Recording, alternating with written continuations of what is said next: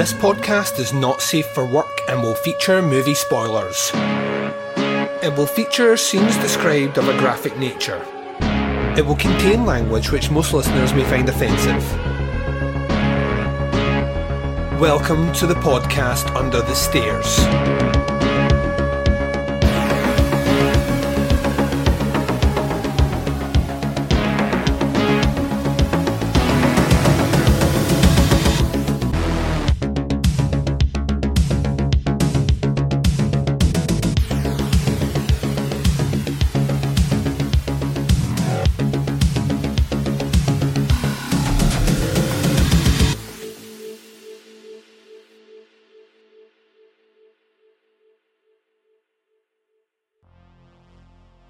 Hi everyone and welcome to the podcast Under the Stairs. This is Bazzy's Backdoor Cinema, episode number 9.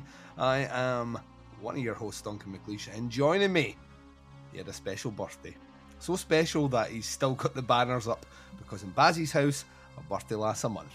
He is the man. He is the myth.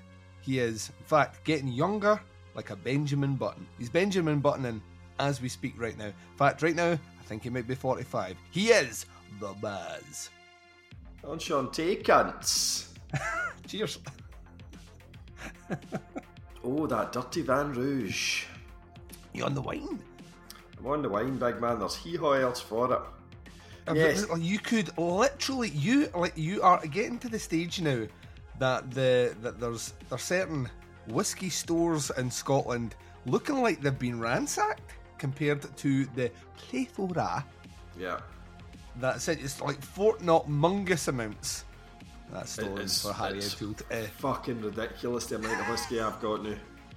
Honestly. It's a good job you like it. Again, man. But that's the thing. I don't sit and drink whiskey like the way I would sit and have a beer or a glass of wine or something like that. Do you know what I mean? It tends to be an occasion, or if I'm with somebody, you or Shed Stew. Do you know what I mean?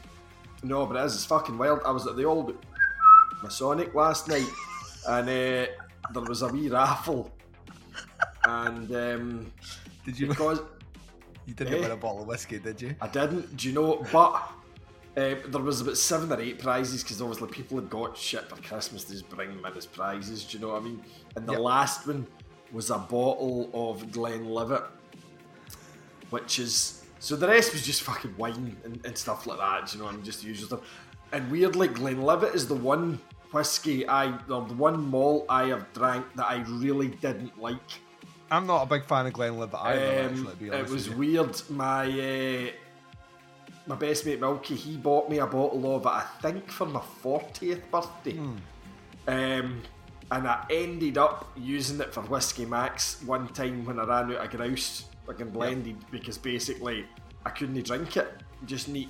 So that was the last bottle, and I was sitting with one of my big pals, and whatever number it was came out, I had the number before it, and he had the number after it. And I was like, actually, my mate Cliff had seen my Instagram post, and he's like, "You'll be glad you never won it." So that genuinely am. And it was a shame as well, because one of the wee old guys, Jimmy, he'd won like a bottle of fucking white wine or something that he was never going to drink, do you know what I mean? And he was absolutely champing at the bit for that whiskey. And I would have gladly swapped him the bottle had I won it, do you know what I mean? Because my wife would have been happy with a wee bottle of white wine, and he'd have gone up the road fucking cock a hoot with his wee bottle of malt. Wasn't it to be, Jimmy? Sorry, pal. You probably don't listen to this podcast, Jimmy. Still smokes Hamlet. You know these cigars? Hamlet cigars. I remember Hamlet cigars. I remember the advertising campaign from when I was a kid. Yeah. Wee Jimmy still smokes them. How he's no deed, a fucked if I know. Do you know what I mean? I'm sure Hamlet put a lot of people into the ground. They must have done. Fucking hardcore. That's the old school stuff, you know what I mean? Before they were fucking properly. They're barely even cigars, man. I'm fairly sure they're made in the East End of Glasgow. Do you know what I mean? They're rancid creations. Anyway, just to swing it back to my birthday for one last time, just to milk the bejesus out of it. The reason the decor is still up in here is I'm having another birthday party tomorrow. Part 2? Part 2, yes. This one's the family party. The more subdued one, you think, maybe? Well, it was certainly more subdued than that fucking catastrophe that we threw the other night. It's absolutely amazing. My father-in-law had his birthday just a couple of days ago as well, so we're kind of tying it in loosely for him as well. But yeah, it should be. It's saying that my wife's cousin Pauline and her man Robin, so that's the two actors, they're coming, and we've not seen them since like a good bit before COVID. Alright. And Pauline is a very excitable wee woman. Robin doesn't actually drink. Robin stopped drinking a number of years ago, so he sits and he likes the old the nanny state and all that, all the Brewdog numbers. Nice. So we've got a rake of them. But I can see Pauline getting wild out of control with it tomorrow. Like, how long until the beer pong comes out, Baz? Well, my Matthew, the eldest of my boys, has been going on. He saw it in the house weeks ago. Yep. And he asked about it, so I was telling him, and he wanted to play it, and he wanted to play it like with like Coca-Cola. Yep. Because that's like fucking crack to him. And I had kind of thought of maybe letting him do it, and then I thought maybe we could do it at the party, like one can split between all the different wee cups, let him play. But some of my sister-in-laws are much better parents than we are, and don't let their kids drink stuff like that. So my wife has come up with the idea that we're going to play beer pong, but with chocolate buttons, and the kids can throw the wee things. And then we'll see. I mean, it might go to shit after that once the kids are off to their bed. You know what I mean? My favourite visual of the entire party was you trying to outpsych your wife, who I thought you were competitive. You're small potatoes compared to your wife, who after scoring a ball in the hole did this. Right, like that's a wee party trick. Yeah, that's a visual, by the way, that will only make sense if you've got the video format. Yeah. But we were sitting at the side going, "Did you just?" She did that. Yeah, but she did get it in the cup, so she's allowed to do that. You're allowed to gloat that way.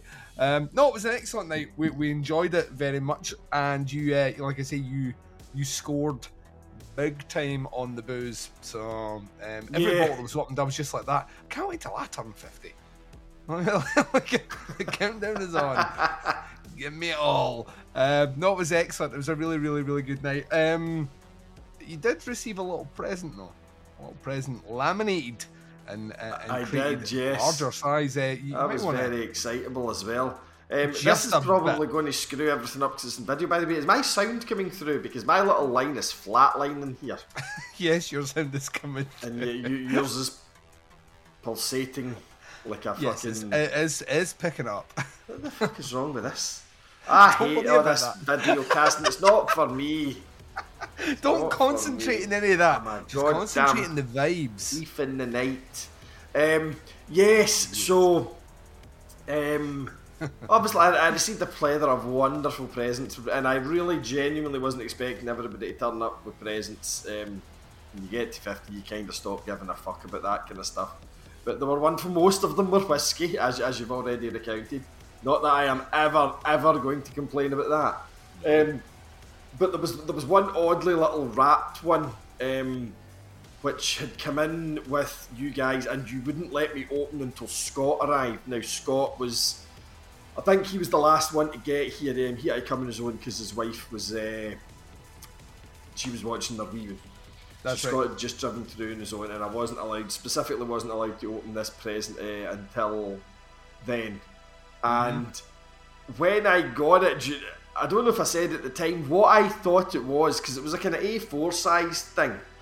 And it wasn't the heaviest of items, and I thought you had maybe got the picture done of us at when we met at the the horror convention thing that the four of us had met at, Scott and Liam being the other two that we're talking about.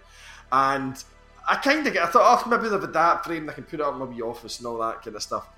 And then I opened it and it was this weird kind of cartoonish horror scene, and there's fucking wording on it. I meant to have it here, but it basically said something along the lines of turning 50, Yeah. still a virgin, and apparently what it was supposed to say was still a Fright Fest virgin.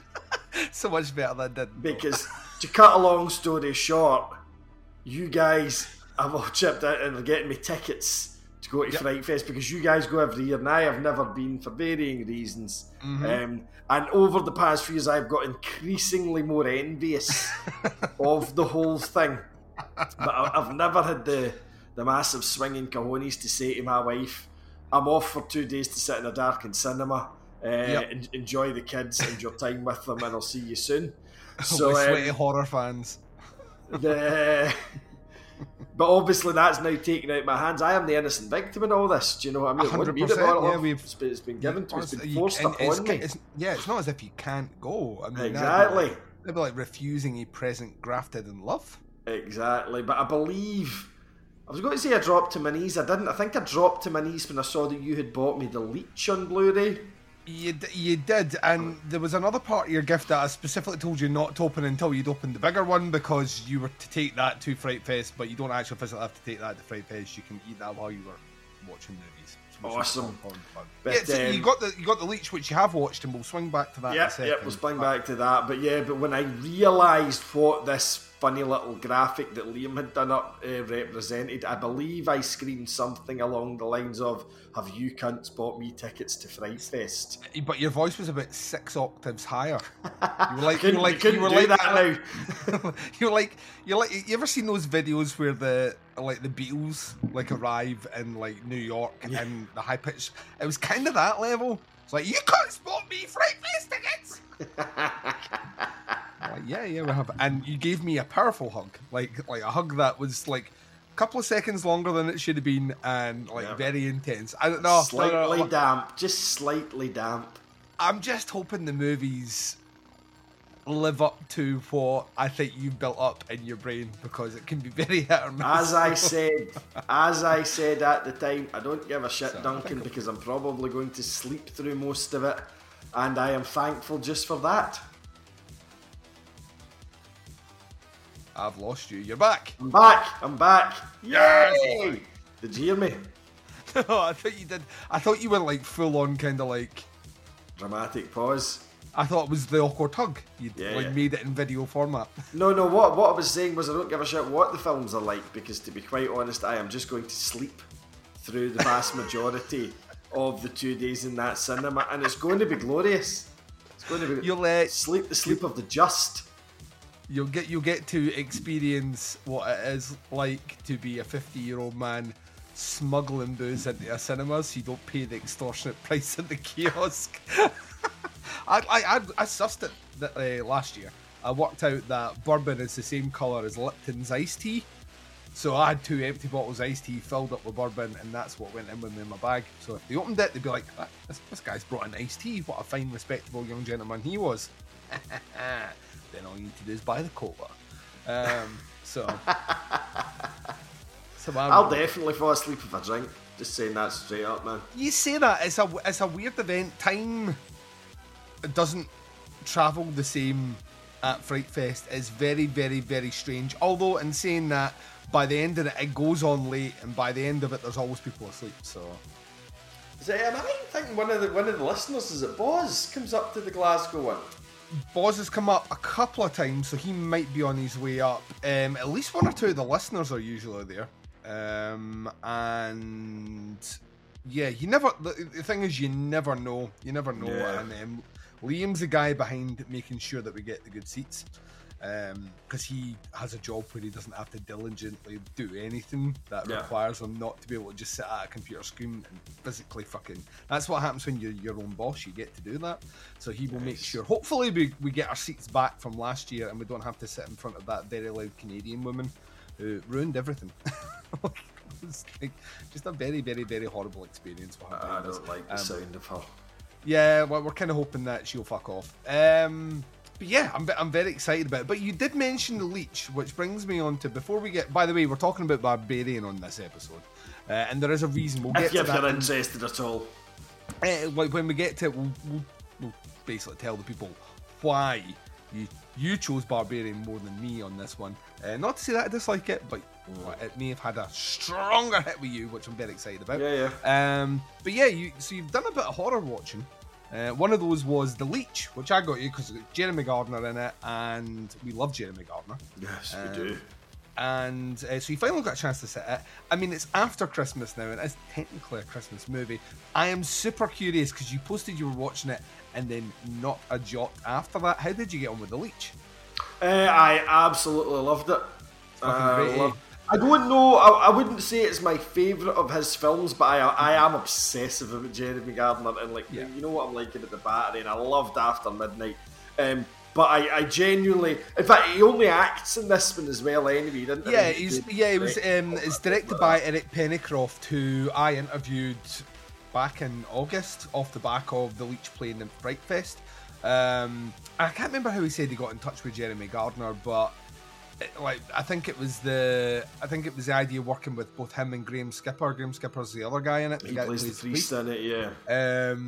And he himself is a filmmaker and has been in shitloads of. You will have seen him in tons of stuff, specifically stuff that Joe Begos has done. He was in.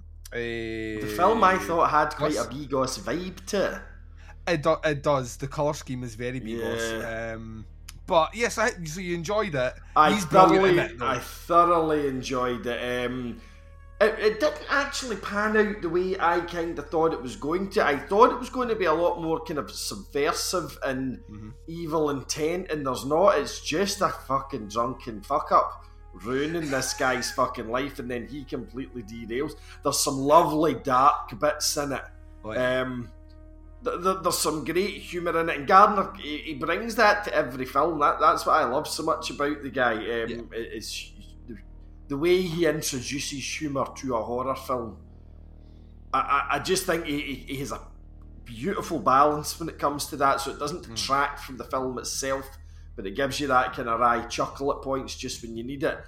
Yeah. But I mean, there was some real dark kind of fucking bits in the movie itself, kind of thing. I think it was probably it was quite late at night, but I ploughed right through that movie. It wasn't one of the ones where I dozed off, kind of thing. I thoroughly enjoyed it.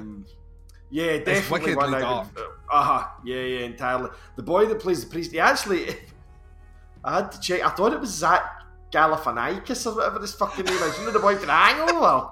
Yeah. I was like, that can't possibly be him, man. He's like fucking big nowadays. No. Do you know what I mean? It's not. Yeah, Graham Skipper's been on the indie horror scene for well over a decade now. He did a ton of stuff with. So he starred in a lot of Begos movies. So like the early stuff, right through, and he's always kind of made a return there or thereabouts, went off and did his own thing. Actually was involved with, remember Stuart Gordon, who did like Reanimator and stuff? Yeah, so Stuart Gordon transitioned into movies and then started doing like theatre productions, which is where he was originally from. And he started doing things like Reanimator, the musical and stuff. And then Graham Skipper was involved with all that as well. So he's been about for ages. And when he was announced to be the main dude, and originally, and then I heard that Jeremy Gardner had signed on, I was like super excited from that point, because I don't think I'd ever seen them. I think they're both in Bliss together, but they don't have a scene together. Bliss, that's the one about the artist girl, isn't it? Yeah, that's Joe Begos as well. So they're Gardner is the boyfriend or something in it, isn't he? Yeah, I've seen that. It's on Shudder over here. Yes, I'm sure Graham Skipper's got a small role in that as well, but they're not in the same scene. But yeah, it's just really well casted. It's wonderfully dark, and uncomfortable in bits, really uncomfortable. And I kind of dug it for what it was, but ain't no way there's a Jeremy Gardner movie out there that Baz hasn't seen, so we rectified that shit. Damn tootin'. I also thought that the girl in it was really good. I really liked her. And she was a real good kind of foil to Gardner in it, actually. Yes. She held her own against him, which isn't easy. What's her face? Grant did it. Is it Bria Grant? Bria Grant, After Midnight with him. She managed to kind of hold her own with him. She does that kind of famous scene in the middle after midnight. She does that big long soliloquy. about why she left him, kind of thing, and it was just fucking jaw dropping to watch. This girl was very good as well, because he must be hard to act with, because he's like a total fucking force of nature. Do you know what I mean? I think he's just very much. I think he. It's weird. I think almost every movie that we've seen of him is very much just a version of him. If you know what I mean? I think he just. I don't think he stretches far for stuff. I think he just really can just accentuate qualities that he has and make them. I think that's why all his roles are really believable. Every character he's ever played, I have either met someone like that, or it wouldn't be too much of a push. They're never not believable characters, if you know what I mean. Which is a quality. It's a very difficult thing to do because no two roles have been the same. Yeah. Which is why I love him so much. I think he genuinely is one of those guys where you just think he should be cast. Even if he's not directing movies, he should be cast in everything. 100%, man. 100%. Yeah. What else you been watching? Anything else in the interim? I watched a lot of stuff over Christmas, and I am trying to remember what it frantically was. I didn't actually get a lot of Blu-rays this year for some reason. My daughter is normally the one that buys me Blu-rays, and she normally buys me a ton of them. But for some, she's gone different roads this year. A lot of the Blu-rays I got of films I'd already seen. Like my wife bought me mid-90s. Nice. Just it's a film I want to have. It was on streaming, and I've got a funny feeling it's come off streaming now. But it's a film think you're right. That I want to have a copy of. She also got me the first season of Doom Patrol on Blu-ray.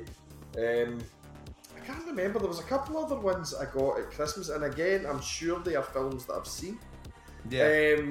Over Christmas, I watched the new Top Gun film. Don't shake it. I can tell in your face you loved it. My wife was body in that movie. She thought it was amazing. She didn't think she'd actually seen the original, so we watched the original, and then right into the new one. We watched it. I think my older brother has now seen that movie like 12 times. Yeah, you did. I remember you telling me. I don't think it was quite that many, but I remember you telling me a while ago. He's obsessed about it. Like every other weekend, he posts that he's watching it again.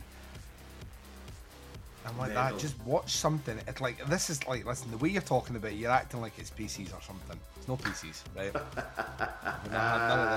None of this pish. The other thing which I finally managed to finish, it took me quite a while, was Del Toro's Cabinet of Curiosities. So yeah, I'm curious. My Cabinet of Curiosities is waiting to find out what it was about this series that didn't connect with you. I honestly don't know. Do you know? I will say. My favourite of the lot was the last one. That's the Jennifer Kent one. Yeah, the ornithologists and your man for The Walking Dead. The Walking Dead, yeah, directed by the director of The Babadook. I did really enjoy that, and I thought it just set it felt really nicely balanced. Yeah. Just the creepiness of it, the whole melancholy feel that it had to it and everything. I really dug, and where it was pitched, I think it was in the 50s or something, that one was set. It just all flowed together really well, and for some reason I just get really taken up in the story, and I really enjoyed the last one, but the rest I really toiled with. The one that I really toiled with that I did not like at all was the one about the artist. Something's Newman's model or some fucking thing. So that's it's Pickman's model. Pickman's model, that was it. Pickman's model is that's a Lovecraft story. Yeah.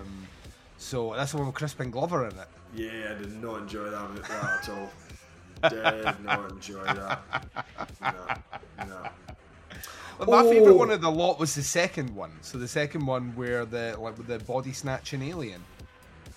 And the autopsy. Yes, the autopsy. The autopsy was quite good. I think I said that the last time. Yeah, we spoke about it. Absolutely adored that. Yeah. Sorry, it's technically the third one, I think. Absolutely adored that. I thought that was dark as fuck. Like, see the bits where and genuinely creepy. Like the stuff with the kind of zombie movements of the dead bodies is just really unnerving. And then the concept of it as well. You know, this kind of almost thing like Parasite that will just wait things out. And ultimately, it'll get what it wants. I like that at the end. Yeah, that all kind of comes out at the end, and then he has to come up with this horrific plan in order to. And it doesn't spare the audience, which I really liked. But like you're see, there's some that worked really well for me, some that I enjoyed but understood there was flaws in there, and then some of the other ones that I didn't enjoy. The Lovecraft one, which was basically, was it the witches? Something. Was it the Witch's House or something like that? Yeah, the one with fucking Ron Weasley in it. Yes. And it was just dead sister. Yeah, just really, really, really slow. And I kind of found that like kind of missed the mark. And I knew you wouldn't enjoy it, but I really enjoyed the Panis Cosmatos one, where you've got like big Peter Weller just getting out his face and drugs, making everyone take drugs. What one was that? It's the one that looks different from all of them. It's the penultimate one. It's the one where he invites like all these brilliant people to his mansion. The invitation. And he gets totally fucking wasted, and he's got them all on fucking drugs. I was quite enjoying that one, and then I just felt it totally shat his pants at the end, kind of thing. Yeah. It was a weird thing because like that's like, looking at that, it's a Panis Cosmatos film. It's shot exactly like he shoots his movies. All the techniques are there, and that end was like, it was a bit that confused me. Also, it's the one that doesn't look like anything else in that series, like at all. It's like it sticks out like a sore thumb. But I did enjoy it. I just felt the ending could have been a tiny bit stronger. I was kind of like, oh, we escaped, and maybe it did as well. The other film that I remember watching actually, which I forgot about, was the Banshees of Inisherin. Oh, so good! I loved it. I thought it was great. Man. I thought it was great. And you know what? He's not made a bad movie now. Like, genuinely, he might be like, that's in Bruges. The Guard. The Guard's fucking incredible. 3 Billboards. I loved 3 Billboards. I didn't realise that's him. I think he's four or five movies that he's made. And you ever seen The Guard? You never seen The Guard? No, I've never seen it in Bruges. Right, well, like that one, that's wrong. Right, you need to rectify that. It's fucking incredible. Oh, let's not this fucking conversation again. you need to just get that out of the way. But The Guard's a great follow-up. I did love 3 Billboards Outside Ebbing, Missouri. I loved that film. Dude, 3 Billboards is fucking incredible. But no, Banshees, I thought it was great, and I had a wry smile about halfway through it when I realised that I was just totally digging this mental film, and I came to a point, I had a realisation that there was nothing going to. There was no answer to this film. It is just a film about a guy that decides he can't be fucked with his best pal anymore. Yeah. And that's it. Yep. And there was when I had that realisation, it just made me like it even more. Yeah. And I wryly smiled about you because I thought, do you know what? 8 or 9 years ago, I wouldn't have got through the first 20 minutes of this movie. Do you know what I mean? And if I did manage to sit through it, I would have fucking hated it. Yeah. But no, I thought it was fantastic. I had Big Gleeson, your man Colin Farrell. Yeah. And the wee laddie that was in Killing of a Sacred Deer. Yeah, Barry Keoghan or something like that. Keoghan or something like that. Yeah. Because he's Irish as well. I thought he was brilliant in it as well. The sister was great. Just the casting was brilliant in it. Some of the scenes in the pubs, the characterisation of the Irish folk in it, was very funny. Just darkly humorous. I just thought it was great. I couldn't tell you why to watch this film. I just thought it was brilliant. He's great at telling those stories. I think all these movies have that. They're all inherently, they have a dark streak of humour through it. Yeah. But they're all of them are really surprisingly watchable, and they have a good rewatch value. Mm-hmm. Like I've lost track of how many times I've seen In Bruges. Right. And I still find it like as dark and sweet and funny every time I watch it. I think he's just got a really, really good balance on what he does. Do you know, weirdly, I think I have kept away from that off the back of Scott and his carry on with that movie. It's not a horror movie. It's not a horror comedy. I think, knowing now that it's the same guy that did Banshees and did Three Billboards, I think I'm definitely going to need to watch that. And yeah, like, follow up with The Guard. The Guard is Brendan Gleeson plays a kind of local beat cop in Ireland, and Don Cheadle comes across from America, and they have to work together on a case, and it's fucking awesome. Right. It's really, really, really good because it's in buttfuck nowhere in the middle of Ireland. It's excellent, and like all the stuff is great. Which is I'm glad that you checked it out for sure. It's worth saying that for the people in the UK, it is available on the Disney Plus. It's Disney Plus. As is this movie. Disney Plus is mental now, by the way, for the films. In Scotland, in the UK it is. Yeah. In America, they don't have. I don't think Barbarian's on Disney Plus or Banshees is on Disney Plus in the States. Yeah, but it is here. Sorry, I've just remembered another movie I watched just the other night was The Menu, which again, how fucking good is Disney that? Plus. Yeah, but how good is that movie? I will say I nodded off halfway through that, but I watched the second half the next day again. And no, I did. I really liked it as well, kind of thing. Maybe not as much as the Barbarian and Banshees and that, but it's a great film, and again, very, very dark. Yeah, very dark.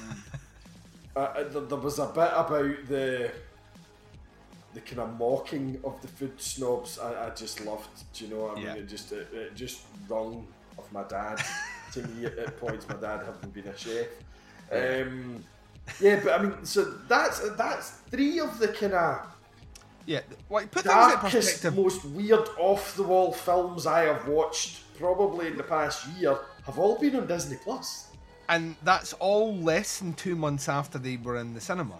Yeah. All three of those movies. Yeah, that's right. Are like November, December releases in cinemas, and then by January they're on Disney Plus. It's a fucking weird time to be alive right now, honestly. Because I genuinely wanted to check out The Menu at the cinema, but the times were never right. The first week it came out, I couldn't attend, and then after that, they were all shite times. And the same with Barbarian. Barbarian was a blink and miss it at the cinema up here. It wasn't in the cinemas even. See, weirdly, my wife saw The Menu at the cinema. Yeah. Her and Shed Stew's wife had gone to see it. Actually, I think Shed Stew's wife thought it was going to be a bit more of a horror than it actually was. Yeah, it's more satirical than anything. I remember my wife coming home and saying, "Yeah, it was quite good." She's like, "You would probably quite like it." But yeah, I love that Anya Taylor-Joy. She's fucking incredible, man. She's absolutely incredible. She makes every role look really fucking easy. Yeah, and I think that's totally the thing now. Like the versatility of her, just in the space of a year and a half, she did that chess thing that got her huge amount of Queen's credit. Gambit, and then I've still watched it. That's genuinely brilliant. But she also did if you look at last year in terms of cinema, she had 3 movies out, I think. One of them was The Northman. Yeah, that's right. But you forget that came out last year. It's like fucking nuts. I think probably the worst thing she did was the New Mutants one, and she was one of the better things in the New Mutants movie. And to be fair, that was shot 4 years ago or something. There was about a 3 or 4 year gap between her filming it and it coming out, kind of thing. And she was one of the few kind of highlights of that film, if you like. Do you know what I mean? Yeah, no, absolutely. She's phenomenal, and she was really good in that as well. And your man Fiennes was great as the chef character in it. Yeah, everyone's like this. Characters in the place. The table. There's a table of 3 guys. Yes. I don't know if they're supposed to be like the banker guys, angel investors or something like the banker kind of guys. And there's one of them. I knew his face, and it dawned on me about 20 minutes in. He was in Broad City, which is a sitcom that I watched. Alana Glazer and Abby. 2 girls living in New York, kind of thing, and it's just dead off the wall. It's filthy humour. It's like Sex in the City, but for the kind of millennial generation. Do you know what I mean? There's a fantastic pegging episode. It's absolutely fucking hilarious. But anyway, one of the guys, one of those three bankers, plays the gay Colombian roommate of one of the girls. And he was one of my favourite characters in Broad City because he's not in it all the time. You know, he's one of the kind of supporting cast. And every time he's in it, he's absolutely hilarious. He's just got a dead effeminate wee lisping Colombian accent. It's absolutely brilliant. And to see him playing a kind of straight character, and that tickled me a great deal as well. It's a weird thing as well because they were like, they're talking about, there's plenty of things going around going like that. The menu, the movie that, you know, Fiennes' performance like overshadows his most evil role in cinema, Voldemort. And I was like, that was that his most evil role in cinema, or was it in Red Dragon where he played a serial killer who murdered families and ejaculated on their dead? You know what I mean? Isn't that a wee bit worse? Not that I'm saying Voldemort's not a scary dude, right? But he is kind of, oh, you're the boy that lived. You know what I mean? Very kind of like a fish. Yeah, fish face. Or is it the guy who's built like a fucking brick shit house, just goes around murdering people? Yeah. Kind of thought that, and then I was like, maybe they don't know. He's also, by the way, I just forgot, he's in In Bruges. And maybe one of my favourite scenes he plays a guy called Harry, and Harry's the crime boss. Guy's not in it much, right? And there's a bit where he's talking to Brendan Gleeson. This won't spoil the movie, but it's great. He's got like a proper kind of Cockney accent, and he's at home in his big mansion, and he's talking to Brendan Gleeson on the phone. They ask Gleeson to do something, and Gleeson like basically he's like, "Listen, Harry, you're a cunt. You've always been a cunt," like that. And like he's talking like that, and he hangs up the phone on him, and he's like, "Hello." And he starts fucking smacking like really rage, smacking the phone. And his wife comes through the door, and she's like, "Harry," and he's like, "What?" And she's like, "It's an inanimate object." And he's like, "You're a fucking inanimate object." Like, that's just fucking absolutely fucking raging. He's really, really good. I like him. I'm glad you checked it out. I made my end of year list, so because I thought it was fucking great. As did, here's another segue, as did this movie that we're going to be talking about tonight. See how we did that? It's Barbarian. That is the one that we're going to be covering it. Ladies and gents, we are doing a video format one, which means there will be a muted version. When I say muted, as in like there's going to be translucent version of the trailer in there, so it doesn't get yanked from the fucking internet. But you're going to see the trailer when myself and Baz return. We're going to be discussing Barbarian from 2022, a movie that Baz openly admits terrified the shit out of him, and I want to know why. I need to know why, Baz, to get to the bottom of this. We're going to do it right after this.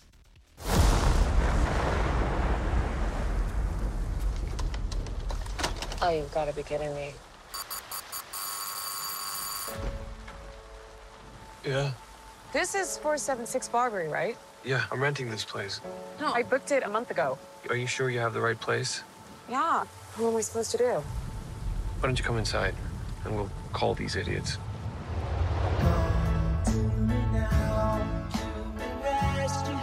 Why don't you just crash here? Oh, no. I don't know if you got a great look at this neighborhood, but I don't think you should be out there by yourself. It's dry and there's a lock on the door. By the way, I'm Keith. Tess. You take the bedroom and I'll sleep out here on the couch.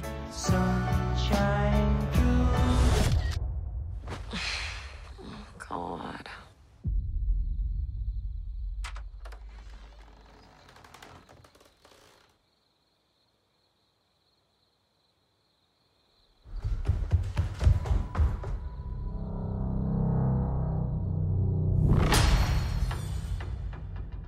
Keith?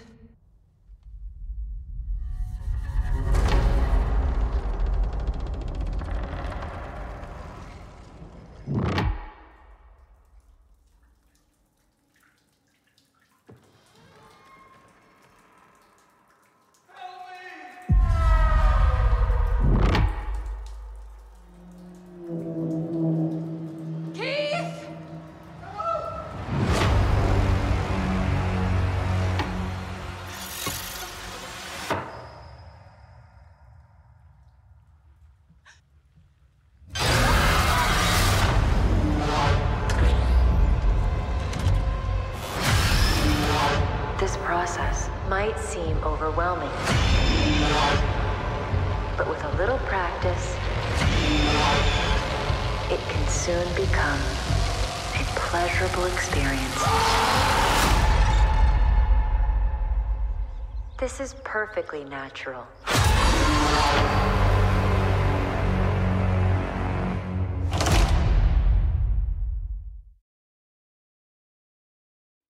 And welcome back, ladies and gents. You just heard something. The trailer for Barbarian from 2022. This is written and directed by Zach Krieger. That's a real name. It's a real American name. Krieger? Like, I'm sure there's a character called Krieger in something, but I can't remember what it is. It was like a cop or something. Krieger? Krieger. You like that Kramer from Seinfeld? No, he's different. He's tall and weird. No, Krieger. I'm sure there's been many characters in American cinema called Krieger, but it rings a bell. But he wrote and directed this. Now, he himself has done, from the looks of things, a ton of kind of short and various other things. But this is him making his way in the world today. Takes everything you got. Sorry, I don't know why we did that. Where everybody knows your name in Barbarian. We have, as casts go, Georgina Campbell, Bill Skarsgård, Justin Long, of course. We long for some Justin Long. We do. Matthew Patrick Davis, Richard Brake, Kurt Braunholer, James Butler, Sophie Sorensen, Rachel Fowler, J.R. Esposito, Kate Nichols. There's a huge cast here for a movie that doesn't have a huge cast. Yeah, that's who are all these people? Brooke Dillman, Sarah Paxton. Is Sarah Paxton in this one? Sarah Paxton does the narration in the nursing video. Wow. What? Sarah Paxton. Mm-hmm. Do you remember Sarah Paxton? No. Sarah Paxton is the chick in The Innkeepers. And, uh-huh. Cheap Thrills. She plays the wife of the guy in Cheap Thrills who's paying the people to hurt themselves. Right, okay. I have not seen her in anything in years, but she is the in the nursing video. She does the narration of the voice. So it's not actually, don't physically see her, but it's her voice that's in it. So that's kind of taking me a little bit back. And there's some other folks. Synopsis for this one as listed on IMDb. Short, sweet, and I kind of like it because it doesn't give anything away, which, by the way, we're spoiling this movie, right, folks? Yes. Got to stress that right now. If you've not seen Barbarian yet, Disney Plus in the UK, please go away and check it out. It is a movie, and I heard it before I watched it, so I made sure I adhered to the policy of the less you know about this movie, the better the experience watching it shall be. 100%. Cool. The synopsis is: a woman staying at an Airbnb discovers that the house she has rented is not what it seems. See? That's how you do a non-spoilerific spoiler. That's what this film is about. Like, that is all we're saying about the movie right now, as an opportunity to once again stop listening if you haven't watched the movie, right? And genuinely do. Yeah. I would agree. In my opinion, this film is it's really worth checking out. If you are into horror films, yeah. I mean, just without giving any of my review away, this film scared me a lot more than I have been scared in quite a long time. Yeah. It wasn't the type I thought it was going to be. Quite an arty, cerebral film. It's not particularly. It's pretty much a straight up horror movie. Oh yeah. Watch this film, get the shit scared out of you, have a good time. But as you were saying, Duncan, don't try and just go and watch the film, because if you listen to this, it'll be ruined for you. Yeah, we're gonna, very quickly in our discussion here, we're gonna give away two massive plot points that will essentially ruin the surprise of the movie. Yeah. And it's not like has a twist ending. Ta-da! This movie weaves and turns in a good way, but some of those turns are whiplash inducing because they genuinely are not what you're expecting. So we've given you plenty of warnings now, listeners. If you have not paid attention, then fudge you because we're going to do it. We're going to get right into it just now. But I'm curious because I knew the reputation of this movie. I want to say this may have played Fright Fest. I think this was one of the ones that played Fright Fest back in August, and it was doing relatively well off the back of that. A lot of people were kind of excited for it. I'd heard some people say it maybe wasn't the movie they thought it was going to be, and not in a good way.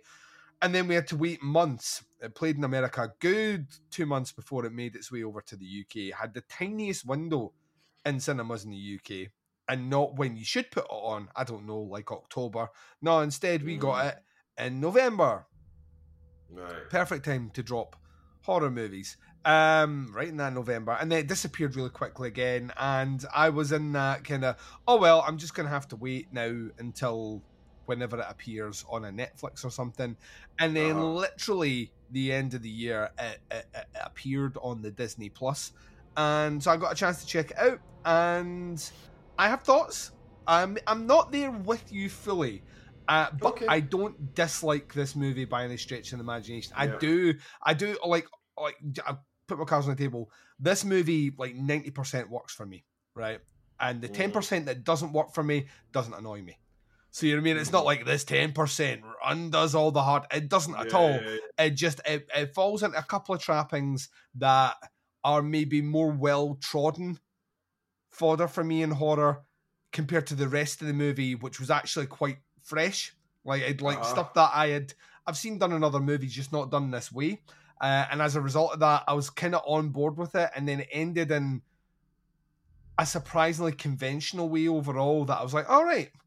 So we did a lot of really cool fancy things to end up with what would be a stereotypical kind of horror ending, which, I mean, it's fine. It sticks a landing, but I was maybe expecting something a little bit more ambitious. But that being said, I think we can. The biggest factor of this movie is essentially it's set over 3 timelines, which it's. I mean, everybody talks about the 3 acts. Yes.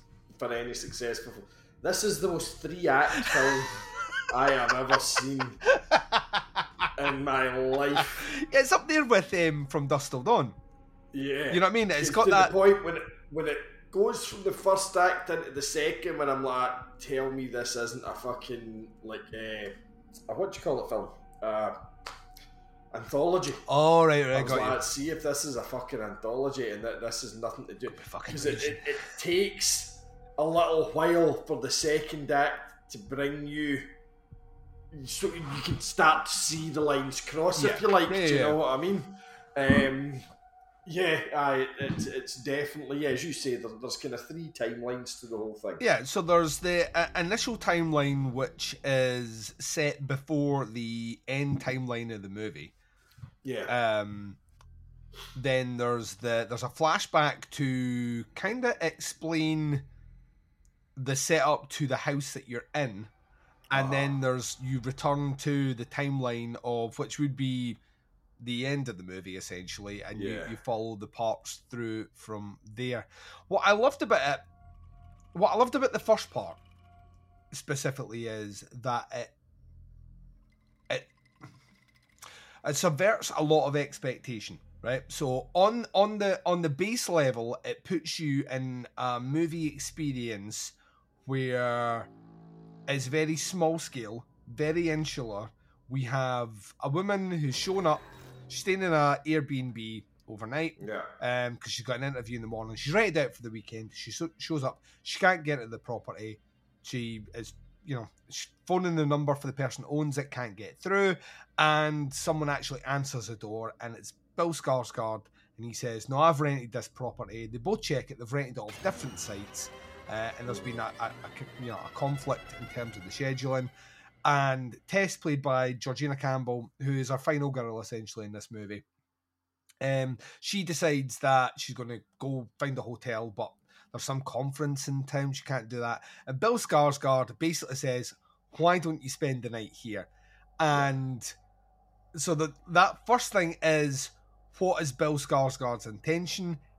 you know, is he like, has this been a setup? Does he own the house? Is it like you're kind of set on that way, and it builds a particular way where you think it's just simply, all right, he's fucking weird. He's abducted her. Basically, he's doing something to abduct her. Or at worst, like that's the worst case scenario. Like the small case scenario, he's fitted cameras in the toilet so he can watch her pee. You know, something along those lines.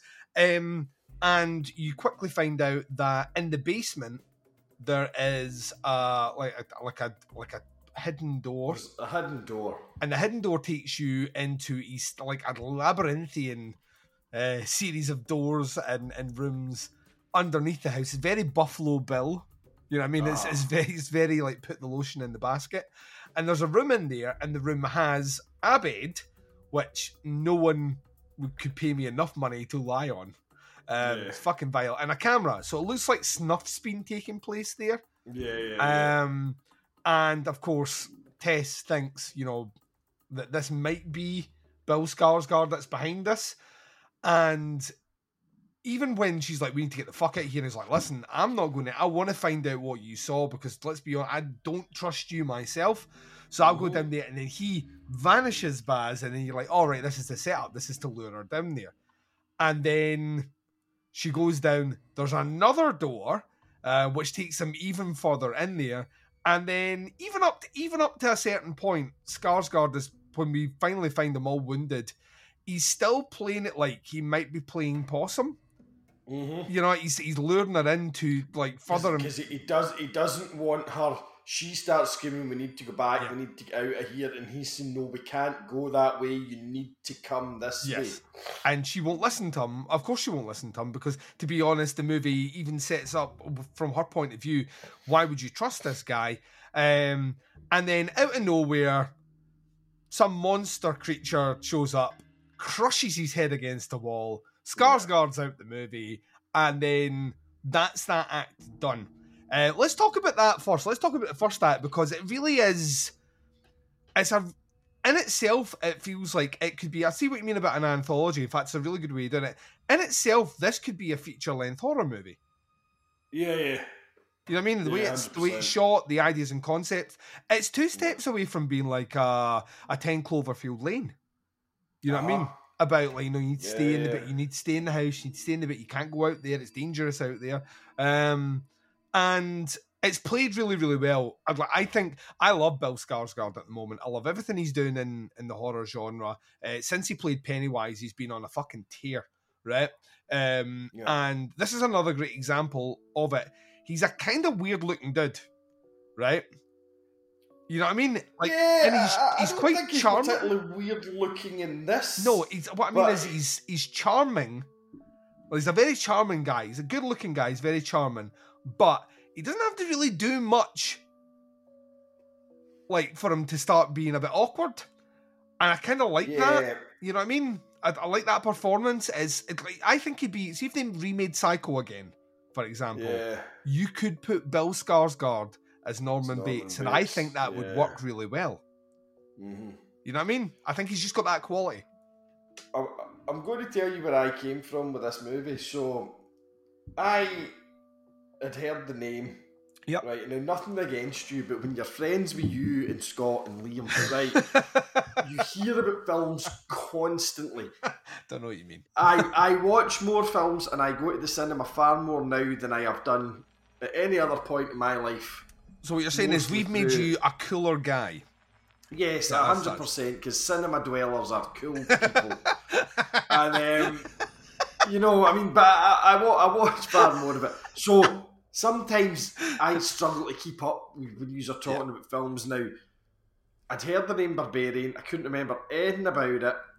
Then I was told, somebody said something, the premise about this Airbnb thing, and I was like, oh no, I remember this. Did I see a trailer about it, or did I talk to you about it? Couldn't remember. Anyway, decided I was going to watch it, and for some reason, I had it in my head that it was going to be quite a dark kind of art housey. I had Baskin vibes in the back of my head for some kind of reason. Do you know what I mean? Like, Anyway, sat down to watch it, and this first act, if you like. It's just so well done because you flip and flop the entire time. You're fairly convinced that he's going to do something horrendous to this girl. Do you know what I mean? And you feel like you're getting taken along because he breaks down the walls between them and she kind of drops her defences a little bit and all that, you know, and then she finds this fucking door and takes her in and he disappears and all that. And one thing I had noticed just at the kind of end of this act, so the kind of big reveal that happens about a third of the way through the movie, the soundscape in this film is unsettling beyond belief. And then you pair it with the kind of visuals when they find this whole labyrinthian underground network thing underneath this house. Because the house is just a perfectly normal house. There's one wee door that people are slightly concerned about and should be. But everything's been tunnelled out the rock. There's that hideous fucking room you were talking about. And it just seems to...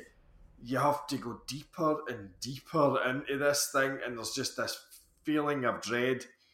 And I think I said to you, and I said to my daughter, by the time when he finally comes scuttling out the dark, shat myself, right?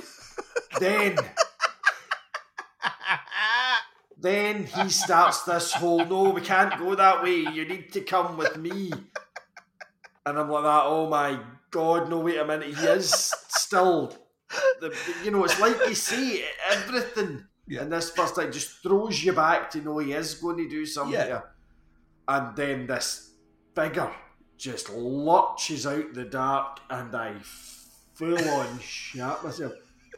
And then what she does, or what this character does, you see she batters his head off the wall till it's fucking jello. And I realised at the end of that, as it then cuts to this seemingly completely different fucking movie, I realised I was sitting like this. Now, you'll only get this if you're watching the YouTube stream, but I was sitting like that. Like my jaw was hanging open. And I was doing that thing when I had pushed myself back into the couch a bit. I have not done that in a long, long time. The visions of that creature coming out the dark, it flat out scared the shit out of me. And I told my daughter as much of Lannis the first film in ages that's actually made me. But it had done what horror movies used to do to me. It had built it up and it had just got me into such a place that when that hit, it hit like a fucking freight train. Because you're not expecting you know it. I mean? No. Like the last thing you're expecting in this movie, the last thing, is some sort of mutated creature coming out of the shadows. This prick's been telling the truth the whole time. Yeah.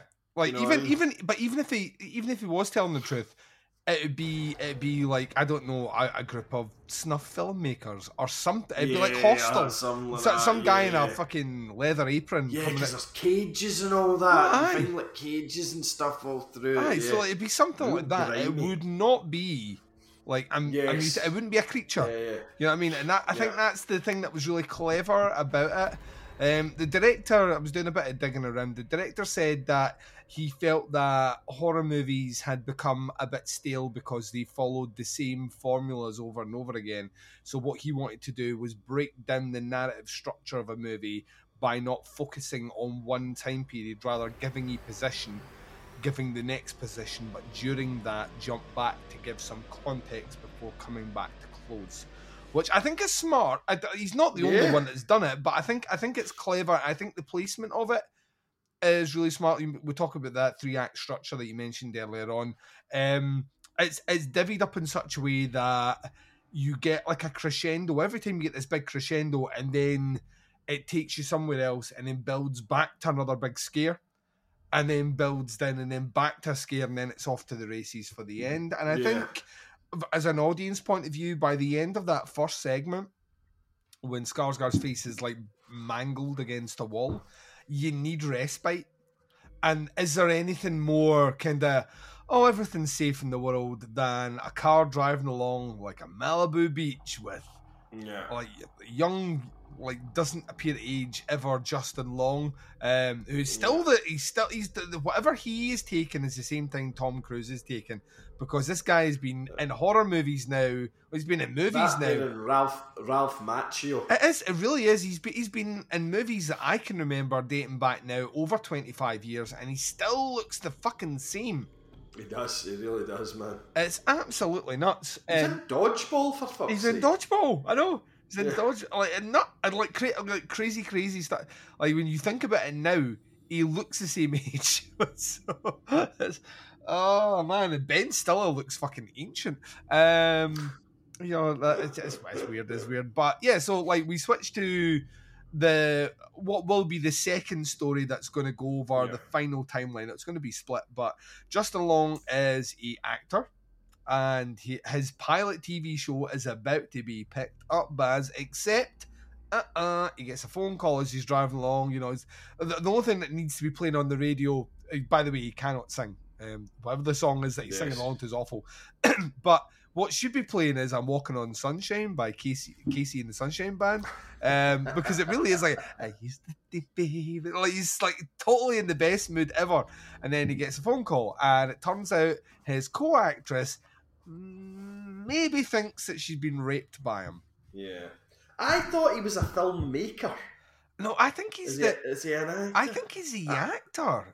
He might be the. For some reason, I had it in my head that he was like a director, and this was one of the actresses that he'd. It could very well be. Could very well be. I don't know why I thought that, but I did. Essentially, he's like, and I think this is the director playfully. And this is where some of the I've seen criticism of because people will moan about anything. I've seen some people saying that it is cynically trying to be woke. I hate that. We've spoken about this before. I fucking hate that word. It's the laziest 4-letter word in the history of the world. Like, anyone that tried woke is such a non-thing. It really is. It's just like cancel culture is not a thing either. It's fucking nonsense, right? It's all shit that people spew out there because people like buzzwords and they don't like substance, right?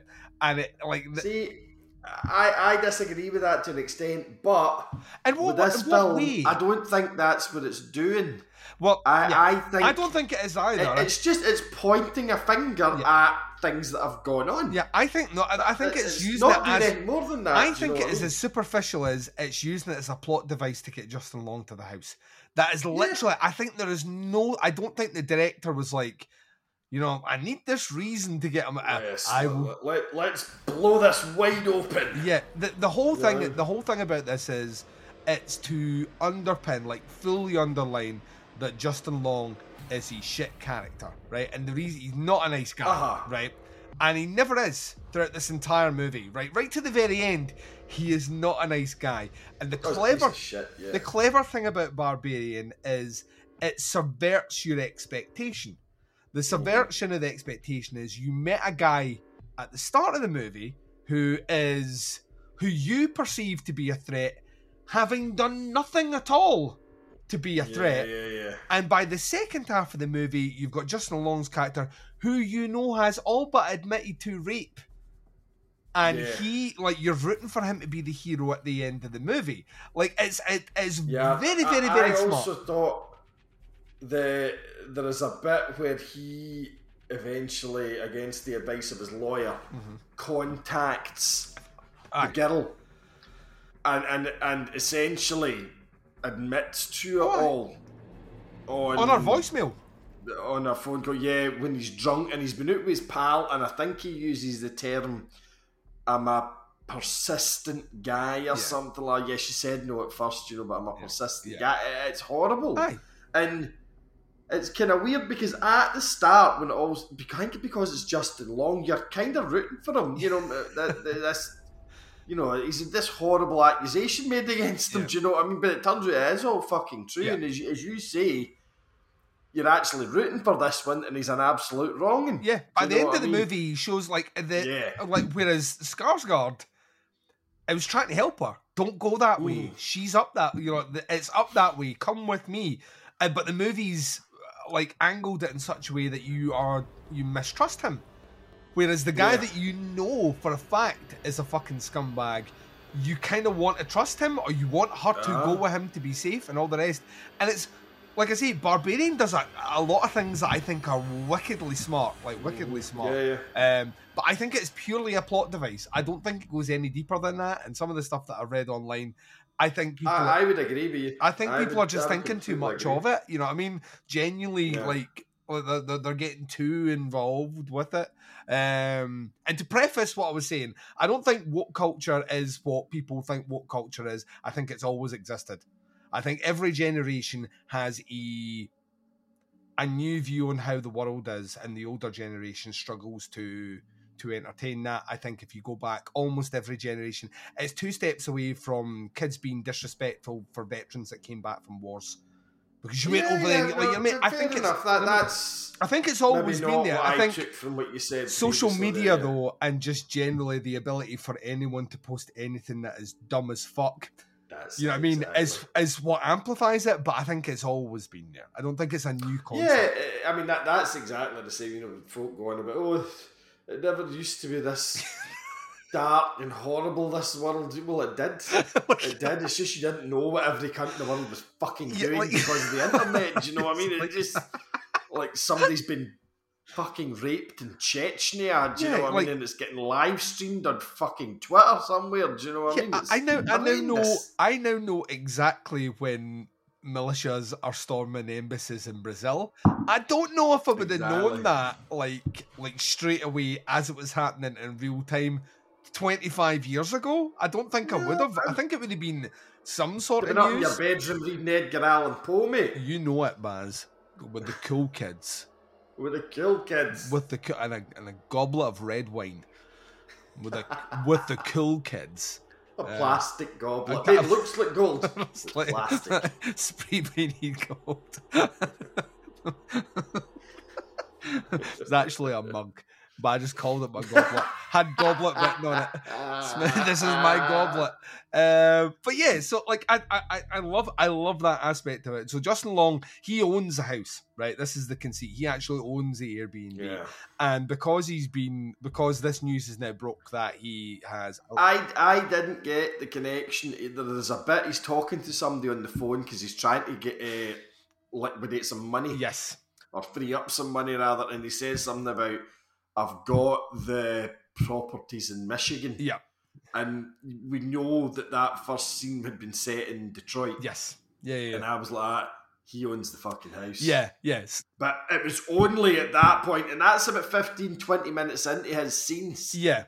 I'm like, oh, That's God, his... right, okay, so I see how this connects. Because up till then, this was a completely different film. Yeah, like it does, and it's like you see, it sets it as almost like a different story, because you're like, it's whiplash because you go into that, and you're like, well, are we not going back to what we're doing? Why were we him now?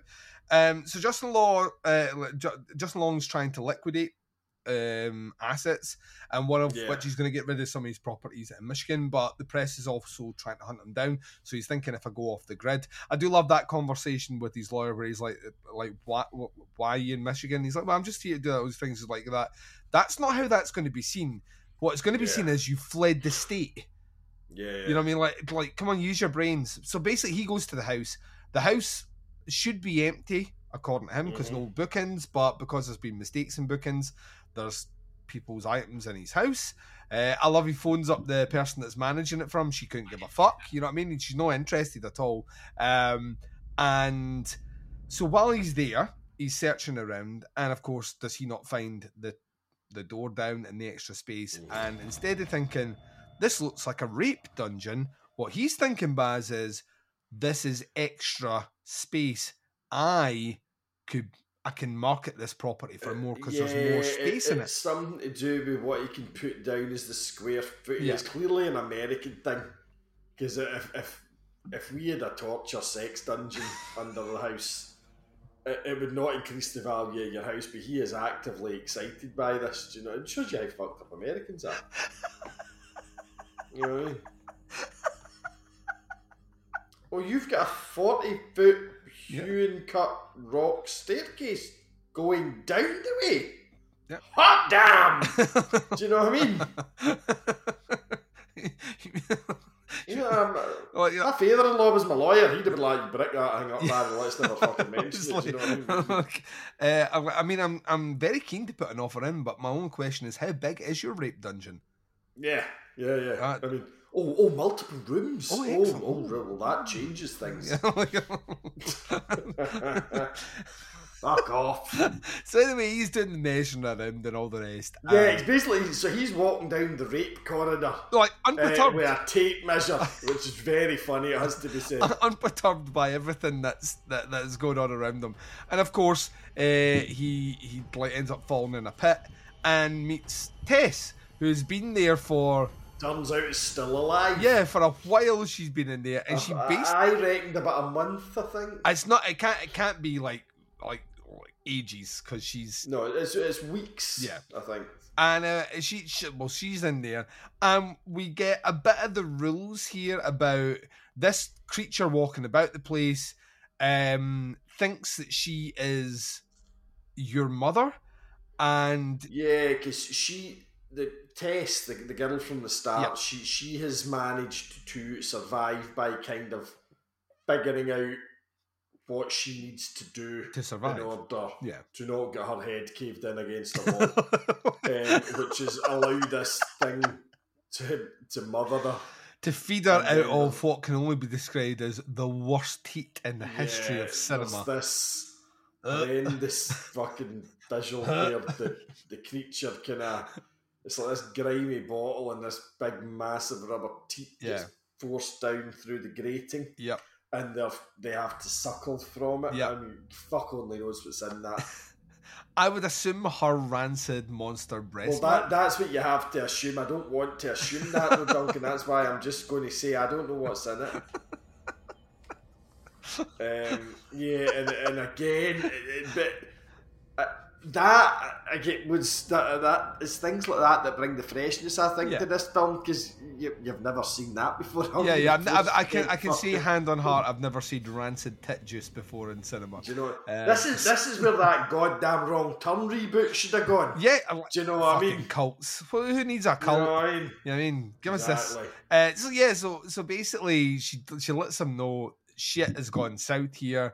We don't know why she's under the house, but she's crazy and she's trying to mother us and all the rest. And just be your child, just drink the milk. And he like, Justin Long is a dickhead, and he's not listening. Yeah. He's not following orders, and he gets knocked out. And as the movie is setting things up here, at that point we then get the flashback. Yeah. So we jump back to what, the 70s? 60s, 70s? No, early 80s. Early 80s. On the radio, they're talking about Reagan. You're right. It was the start of the Reagan era. So it's like early 80s, and we have, essentially, we're introduced to Richard Brake, who appears on the screen, and the first thing that happens whenever you see Richard Brake in a movie is you remember that Baz did a great impression of him from the second Rob Zombie Halloween movie, where he just repeats the word fuck 100 times. In the ambulance. Remember that? You've forgotten already. I do not remember that. I remember it, like... I thought the first Rob Zombie movie he was in was 31, so... He's in the second movie. The ambulance flips over and he's impaled and he's like, fuck, fuck, fuck, fuck. And the blood's coming out his mouth and he's like, fuck, fuck, fuck. You did a great impression of it.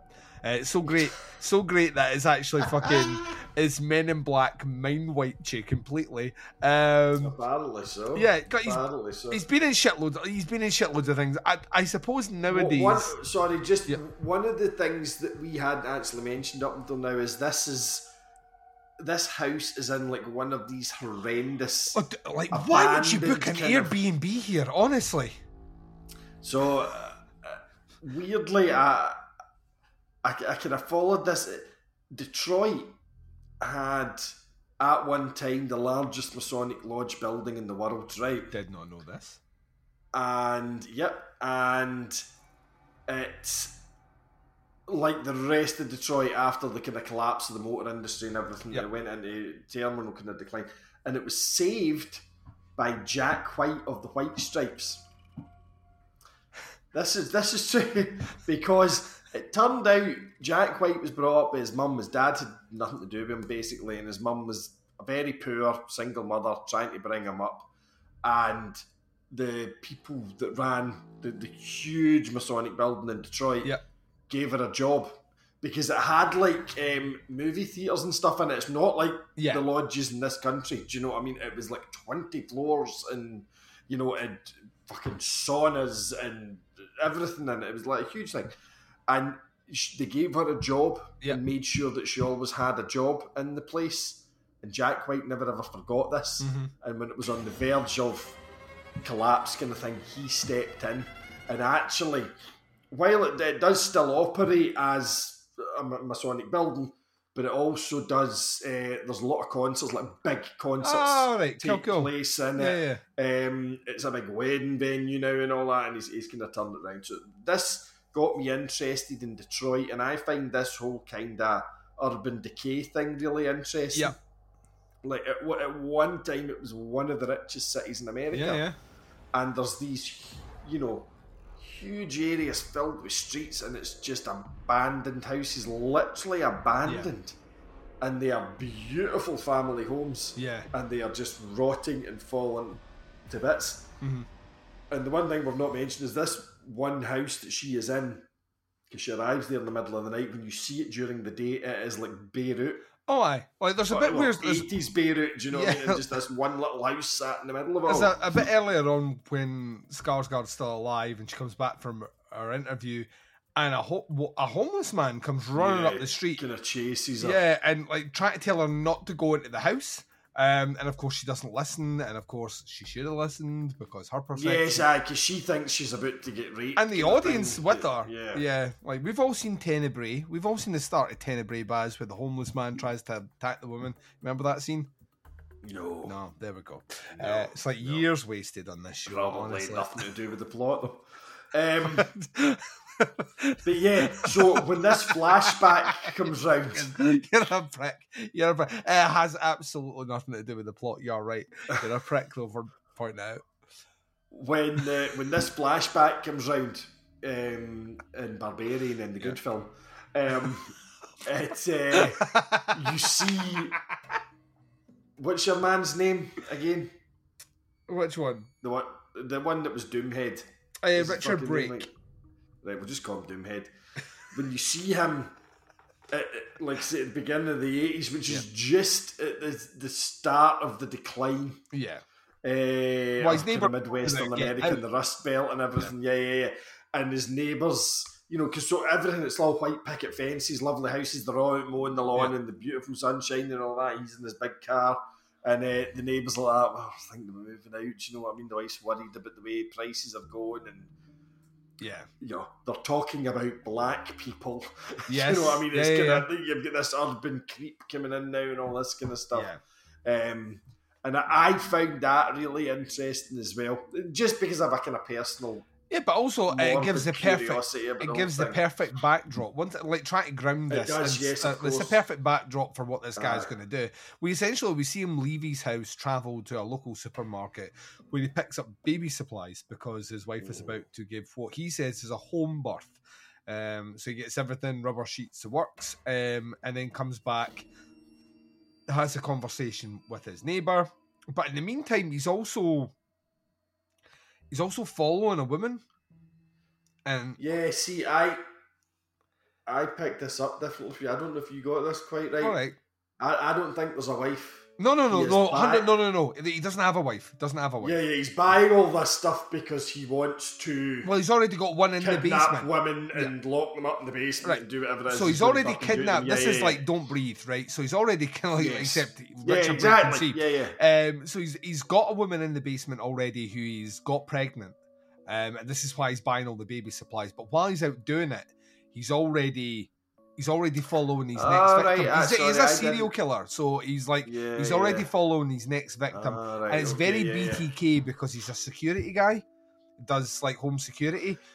So he goes in, he's already casing the place, and he's already set in the way that he's going to be able to come into the house, and then goes back to his house, and then essentially we go through it. His house is not nice inside; it's like almost like a hoarder a bit with all the stuff that's around, and then we see him go downstairs and we find the kidnapped woman that has one of his victims, and you get that's a snapshot, and you're probably thinking to yourself, all right, so this house has always been creepy. But it's always been creepy. Right? But why would they show you in this movie if it's not related? And of course, we swing it back to like the kind of end times of the movie itself. Due to various mishaps and distractions, Justin Long manages to escape, and he finds Richard Brake still alive, bedbound, as a very old man now. It's like fucking Grandpa from the Texas Chainsaw Massacre. Deep in the bowels of this kind of labyrinth that he's created, kind of thing. And he's in there, and he's like, Justin Long sees him and is trying to help him. And you get this great scene of like he's pointing over, and he's still pointing over at this drawer. And the reason he does that is because Justin Long's like, listen, we're going to get out here, we're going to phone the police are going to come, this is all going to, like, we're going to get you rescued, it's all going to get blown up. And he's like, we're going to save you. And he starts pointing to the drawer, and while he's doing that, Justin Long finds some videotapes and then starts putting them in, because of course this is what you do while there's a giant creature running around the bills of the building that you're in. Puts it in, and it's basically rape and torture videos. And you realise that the old guy in the bed, like him in the bed. And what I love about this is Justin Long is aghast that this man would rape a woman. You know what I mean? I'm like, God, he's like, I can't believe this. You know, how fucking dare you, you old deviant monster. You fucking absolute savage. You don't have a Hollywood career. And of course, the old man manages to get in the drawer and he produces a gun. Justin Long thinks he's going to shoot him, but no. Richard Brake finally takes himself out of the movie because But I think he would have probably died of old age, but as soon as he mentioned the cops, he's like, fuck this. I ain't going out like that. Shoots himself, and then Justin Long now has a gun and the opportunity to escape, which he's going to fully take, not avec test though. Like every occasion that he can like scuttle away and save himself, he does in this movie, all the way right through it, which once again is the kind of the joy of seeing this, because whenever they come back together and he starts to help her, you think this is the redeeming thing he's going to do, only for him to undo it like really quickly, without much thought. Meanwhile, we get more story of the creature. So the creature is essentially one of the rape babies. I did. This was one of the few bits I struggled with, because so it turns out the homeless guy that appeared to chase her into the house turns out to be a homeless guy who lives in the area, and he knows exactly what this house is and what's going on in it and all that kind of stuff. So he's never moved away. He's never left. He saves Tess at one point, and he then explains to her, what's going on. Yeah. Sorry, why did we? I haven't done a tangent here, and I've completely blanked.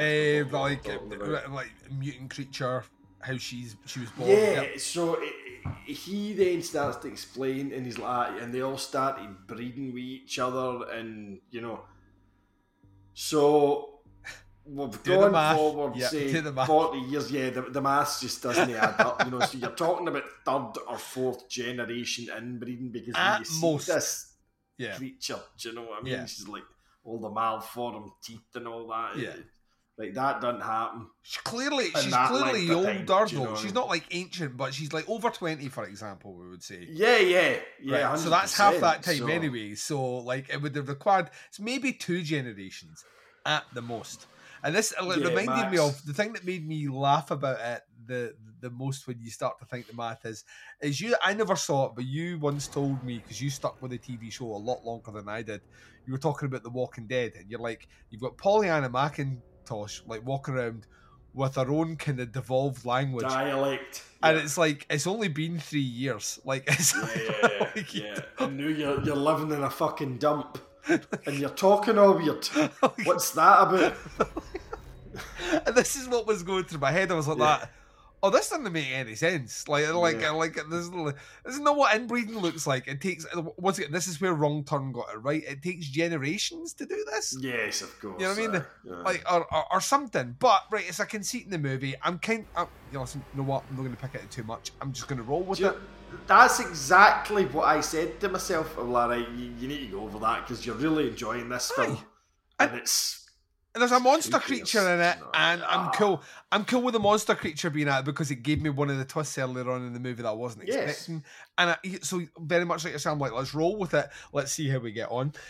Essentially, this is all building up to like the end times here.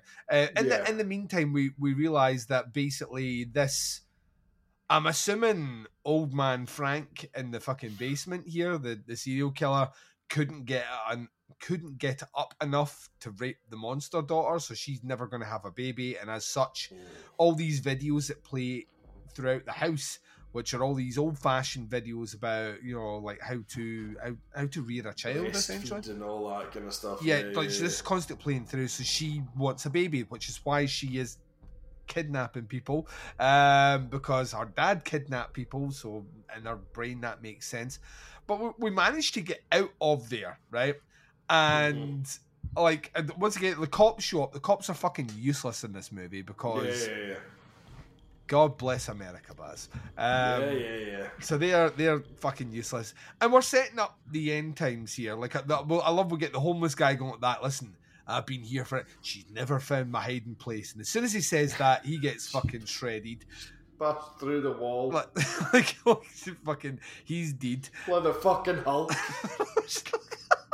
It's like a scene from Indiana Jones and the Temple of Doom. His fucking heart is literally ripped out his fucking chest and held in front of him. And they make a run for it, and they go to a water cooler, and of course, let's go up to a bit that we kind of get out. It's a horror movie. And we have Justin Long and Georgina Campbell going up this water tower, and they get to the top, and of course, she's coming for them. And there's a struggle at the top, and we have the opportunity here for Justin Long to do the right thing, Baz. And we, as the audience, were expecting him to do the right thing, even though the entire movie is telegraphed that this guy never does the right thing. And during the struggle, you're just looking for his redemption all the way through this bit, like a character who genuinely doesn't deserve it. And the way he pays back the audience is during the struggle, he manages to push both Tess and the creature off the top of this giant water tower, assumedly to their deaths. Yeah, but the bit is, so Tess by this point is injured. Yes. And she is kind of hanging on, like at the edge of the thing or something like that. And he basically says to her, he says, I'm really sorry. I can make it out of here, you can't, and he just kicks her off. And then the mother creature thing, and this is where, and I think I did say it gets a bit bonkers at the end of this movie, but I had such a good time with this film that I was. We're in the 10% for me. We're in that bit that I mentioned earlier. We're in that bit where, but very much like yourself. I don't think it's particularly strong, but I don't hate it. You know what I mean? It doesn't ruin the movie for me. It's just not as interesting and not as good as the previous 90% of the movie, which is fine. 100%. Which is like, it's not enough to. We've talked about this before. Like, I love The Last Broadcast. I fully admit that the last 10 minutes of the last broadcast undoes, through the technique of switching to a different perspective and a different technique of filming, undoes a lot of what that movie has done before. But I roll with it because I'm having fun. And this is the same. Like, they both go off to, she jumps off to save her. Essentially, she's underneath her when they hit the ground. Yeah. So she takes the force of the hitting the ground. Yeah. That's not how that works. But okay, right, that's fine. It's not how physics works. Yeah, you're not a cushion pen. You're not like a big, massive airbed. But anyway, Like, we'll move on. I'm no physics expert, but I'm sure Isaac Newton said that gravity doesn't work that way. And I'm fairly sure your rib cage would have punctured every fucking like the force of organ it. in her body. Yeah. Meanwhile, though, Little earlier lap. on in our struggle, Justin Long, being absolutely fucking useless, dropped the only weapon they had down to the ground, down to the pavement. So that gun's down there. And of course, Long's like, I've made it. I've finally fucking made it. This is wild. Probably still going to sell this house. I've got this survivor story that might get me into all the rape shit that's happening. And yeah, things are all coming up. Justin Long. And he makes his way down, and she's still alive. Tess is still alive. Not only is Tess still alive, the creature's still alive. Neither should still be alive. No one's alive, Baz. And yeah, like They should be a stain at this point on the like, fucking you know, road. she's a fucking mark on the ground. And Justin Long gets his comeuppance. He does. He dies horribly does. because he's Justin Long in a horror movie, which means he dies horribly. He's kind of like Sean Bean that way. Like they die in movies a lot, and he dies. And Tess puts the creature out his misery and walks off, surviving the day. And some mid-credit sequences, we actually see her kind of limping along, trying to make it out, the last survivor of this. And that's Barbarian. We're going to do it in reverse because I do really want to finish on the super positive review, which is yours, because the internet's mostly on your side. This has made a lot of top fives for the year. It's made a lot of top positions for a lot of people. A lot of people I know have this as number one with a bullet for 2022. It works really. I like a lot of this movie. I like the structure of it. I like it. He's not the only director to use a structure like this, but I like the way he's doing it. I like the way it commits to certain ideas. Is it is it a siege movie in the house? Like a home invasion. Is it a monster movie? Is it a serial killer movie? It kind of is all of Rob Zombie movie. Yeah, is it? It's like that Rob Zombie guy's in here. You know what I mean? It's a little bit of everything of the above, but never commits to one whole thing, which is kind of the fun of it, and the structure of it's broken up enough to make you have fun. Very much like yourself, the sound design, I fucking love in this. It's really, really well done. Wild, man. It doesn't overdo it with like music, but at the same time, it really plays at those quieter moments and the creaks at the bottom of the house. Yeah, there's just stuff always going on. Yeah. And you kind of start to become aware, like, what is all that fucking noise about? Yeah. But it just throws you right off your kilter kind of thing. Yeah, because you're constantly expecting the other shoe to drop. Yeah. You know what I mean? All the way through it. So I loved that. I thought the acting was really, really good in this one. Georgina Campbell is great. Bill Skarsgård, like I said before, put him in anything that I'll watch it. And Justin Long is Justin Long in this movie. He's not really doing anything that he's not done in other movies, but he's very, very good at it, and it works. Yeah. So I enjoyed that aspect of it. The reveals are good. The practical effects are fucking awesome, like the gore effects, and it's a really, really, really well done. The creature design is really good. My only gripe, if it can be anything, is maybe the last 10 minutes, which is the go big or go home thing, which I'm not. The thing about it is generally, and this is why maybe I'm not so militant against it, I don't have an ending that I think is better. I've got my way that I would end it, but to be honest with you, we'd probably end up in a very similar place. I don't think it would add any value to the movie or detract it. So the way they ended it is fine. It's just, it gets a bit outlandish by the end. And it whips along. It's just over an hour and 40 minutes. It doesn't feel an hour and 40 minutes at all. And that's due to its pacing. It's really, really, really well done. And like, as horror movies go from 2022, it never made my top 5. It did make my top 10. And I stand by that. Like, watching it the second time, which was yesterday, it held up. And that's a testament to the movie. A movie that relies on so many twists and turns shouldn't work as well the second time. And it didn't for me. If anything, it was more enjoyable the second time watching it, because some of those elements made me kind of sit and going, all right, I can't wait. And it is the very definition of a movie you want to be in the room with friends that have never seen it before, so you can watch their reaction. Yeah, get to see their reaction. Yeah, it's Rec that way, you know what I mean? Where you like when you watch Rec Yeah. with someone that's never seen Rec before, you're waiting for that body to hit you come off the railings. You're counting down the seconds because you know as soon as it happens, the fucking shit's hitting the fan. And so yeah, I enjoyed all those aspects about it. I don't think it's a flawless movie, but it's a really interesting movie, and it's a ton of fun. And the guy's clearly talented. Krieger is 100%, he's a really talented director, and it did well. This movie did well both critically and commercially. It didn't break the bank or anything, but it more than made its money back.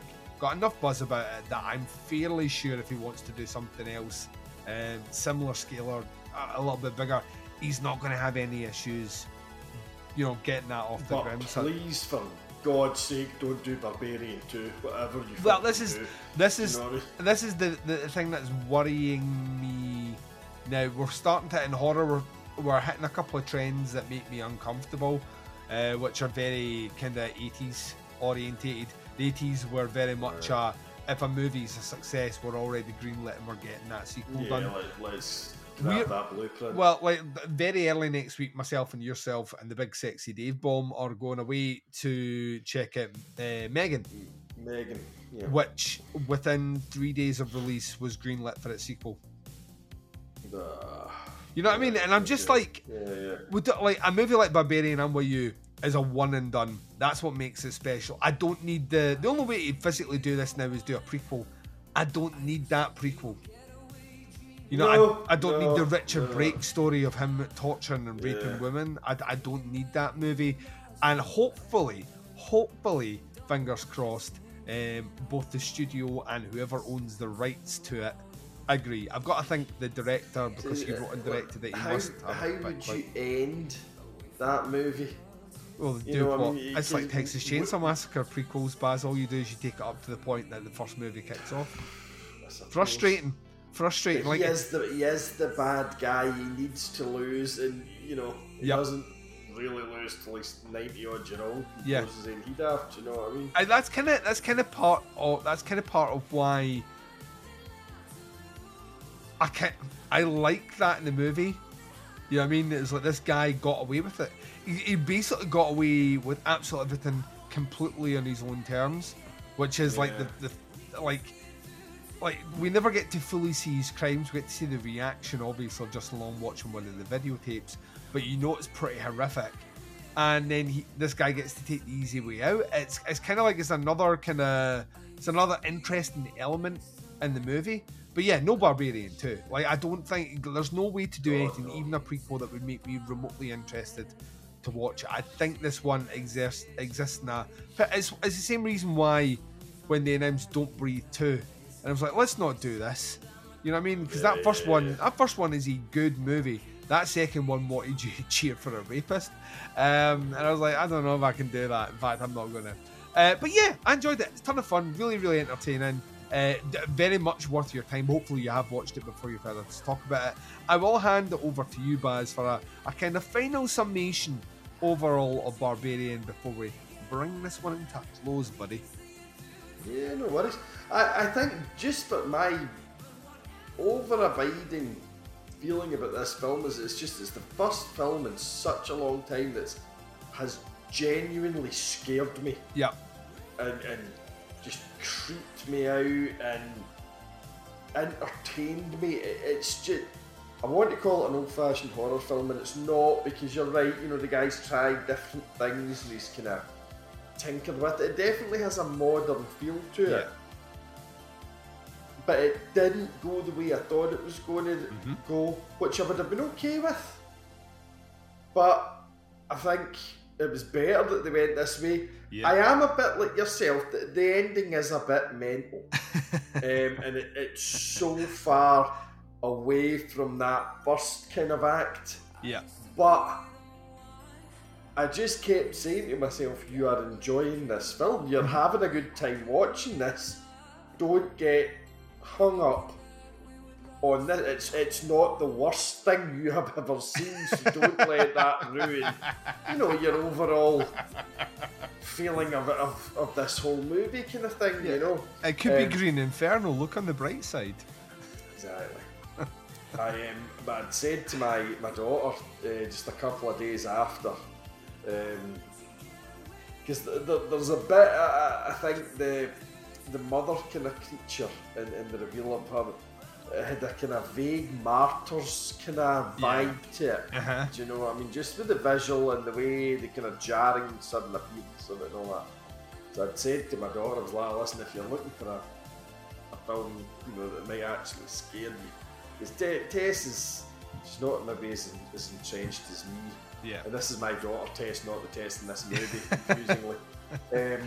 But she, you know, like she was talking to me about it at the time. She was like, you know, there's girls in her work and that asking about horror films. It's like, yeah, but have you seen this? You know, and it turns out actually there is a young girl in her started in her work quite recently who has seen a lot of shit. The girl was like, have you ever seen Martyrs? And Tess was like, yeah, my dad showed me Martyrs.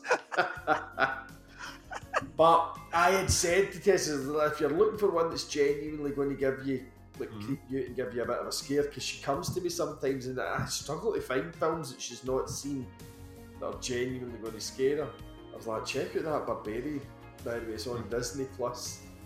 And she came home a few days later for her boyfriend and she fucking made the poor guy sit through it. He's not into horror films. Not at all. And apparently he started playing on his phone, like playing a game. And she said, I think by the time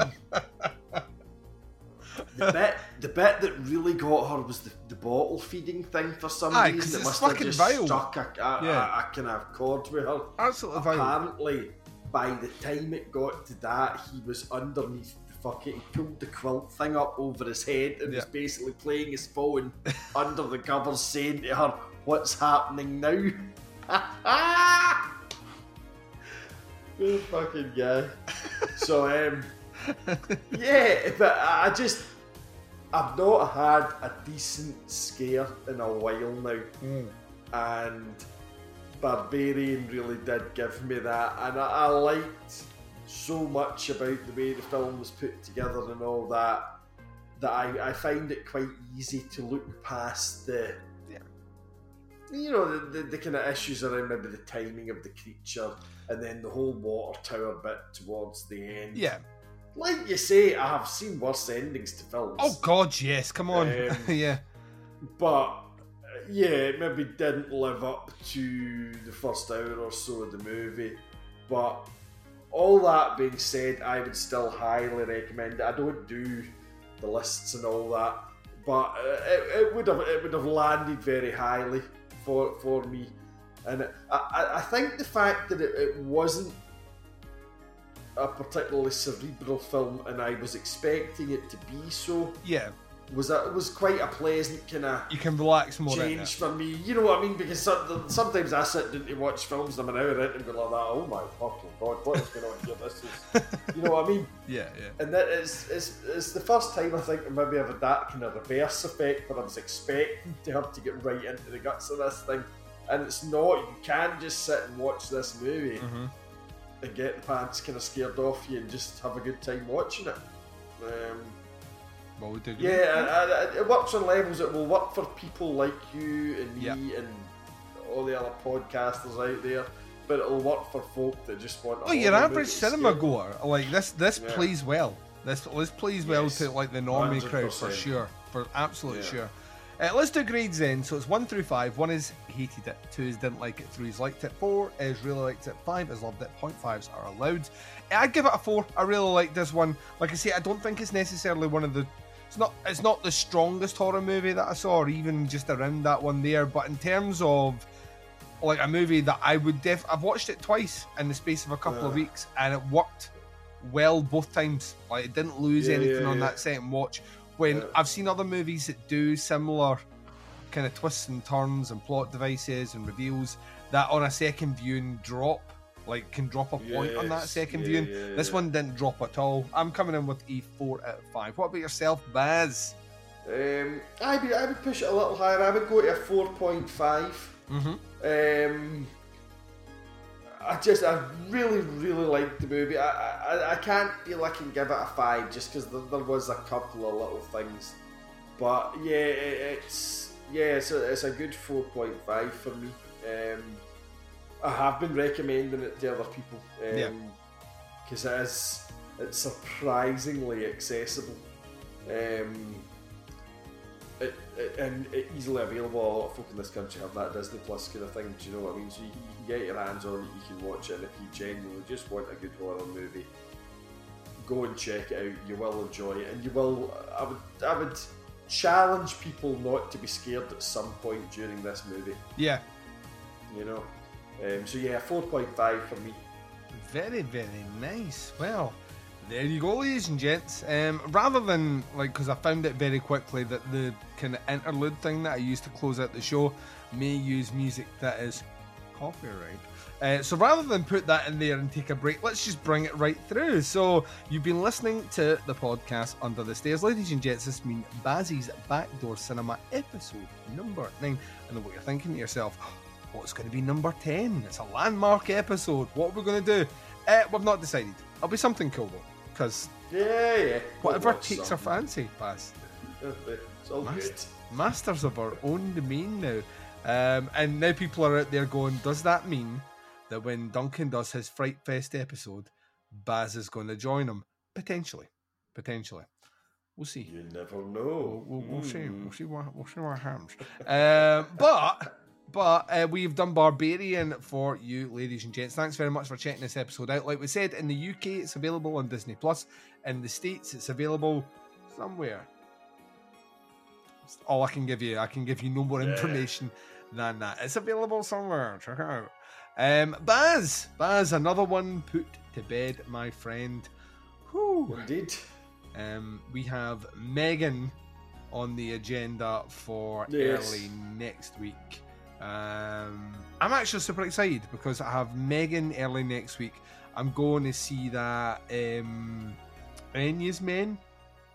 I saw this. You messaged me about this today. I've not heard anything about this movie. Don't know anything about it. But it's playing at the Glasgow Film Theatre. So. Yeah, well, it's playing at only independents. Otherwise, we'd all be going to it. Kind of like old school folk horror sort of things. Directed by the dude that did Bait. That kind of seafaring, kind of weird, surreal, dark, almost handheld documentary thing from a couple of years ago, which was excellent. And he's back. Bait. I think I've seen that. It's really, really, really. You'd fucking love it. And so it was like 2019, I think, and this is his follow-up, and it's getting a lot of critical buzz about it.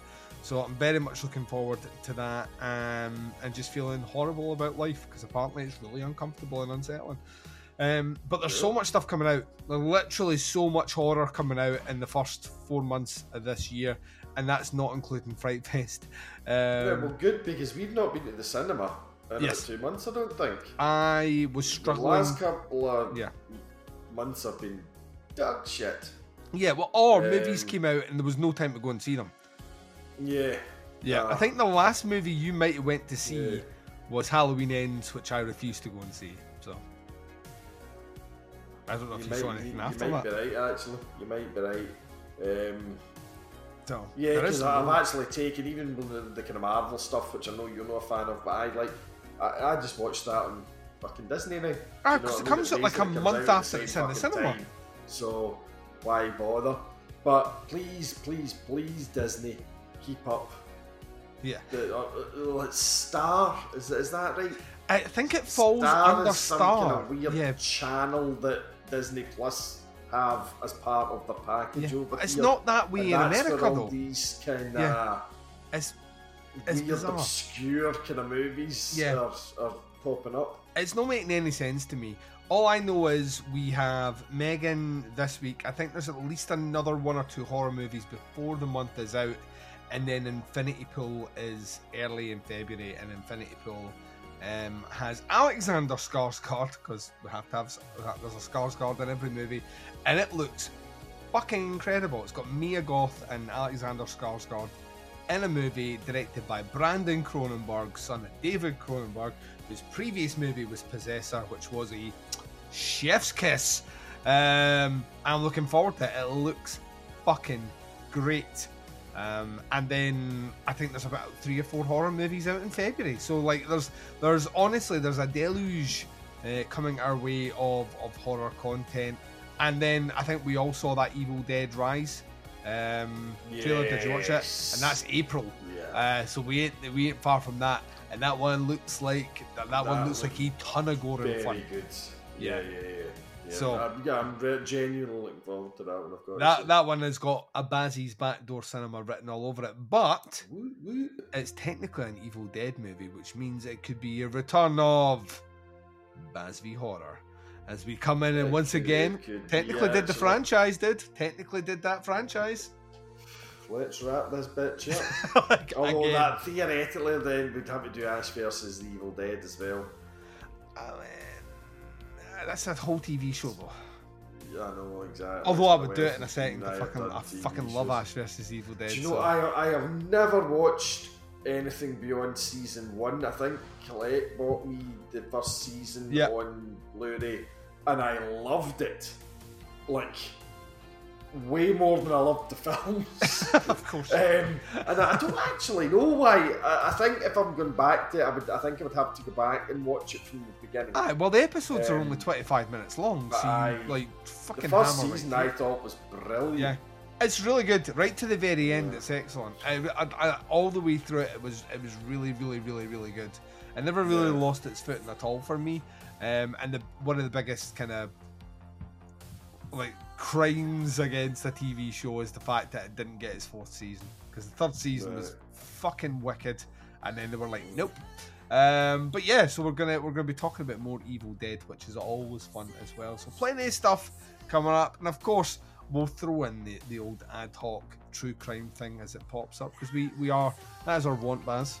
That's it. We'll do what the fuck we want. Of course. I mean, like, when have we not? We danced the beat of our own drum. Well, I didn't for about 8 years. I had to watch whatever you told me to watch. So nowadays, just do what we want. Well, just like you've earned it.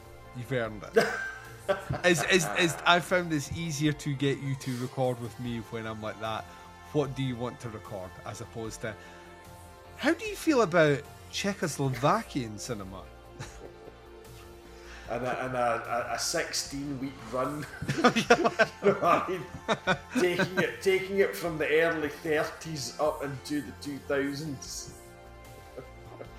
Don't give me ideas. Right, say goodbye to the listeners, please, Baz. Oh, I'll do, folks. Folks, I hope you've enjoyed this episode. Please go and check out Barbarian. It's a great movie. And if you're in the UK and you're watching it on Disney Plus, go and check out Banshees of Inisherin in the menu as well, because they're very decent films. Very, very decent. And I don't know when I'll speak to you probably soon. Excellent. Ladies and gents, thanks very much for checking out this episode. As always, keep your eyes peeled. The next Podcast Under the Stairs episode will be dropping for you this week. It will be an 88 Films Italian Collection episode. I think is Blood and Diamonds is the next one in there before we get to, and Baz will be loving this, the 4K UHD release of Cannibal Holocaust, which is going, like once again, yay. Which I suppose we should note, Ruggero Deodato died in the last 2 weeks. He did. Which was a kind of sad thing for genre fans all over the world, because whether you like that movie or not, it's super fucking important. Super. It is, and weirdly, it's popping up in the news and all that. Yeah. Oh, aye. And I'm like, I know who this fucking guy is, and I've seen these films. I've seen that movie. Yeah. Interestingly, I was I've not got an Ultra HD telly or anything like that, but I know that there was Blu-ray releases come out, and I think I've got the Shameless DVD release of it. Yep. But that's not the film that we watched from the review way back in year 1. Yep. I think you had found me the nearest you could get to the full movie. Yeah. And whatever Blu-ray it was I was looking at, it was a fairly recent release, claimed that it was fully uncut and all this kind of stuff. Only the Americans else ones are, like in the UK, that's still technically cut. So even that 4K UHD is still not fully uncut. Only the ones you get from America are. However, before you go buying anything, I have that Blu-ray that Shameless put out, and I now have a doubler, so that one will be bringing its way to you, my friend.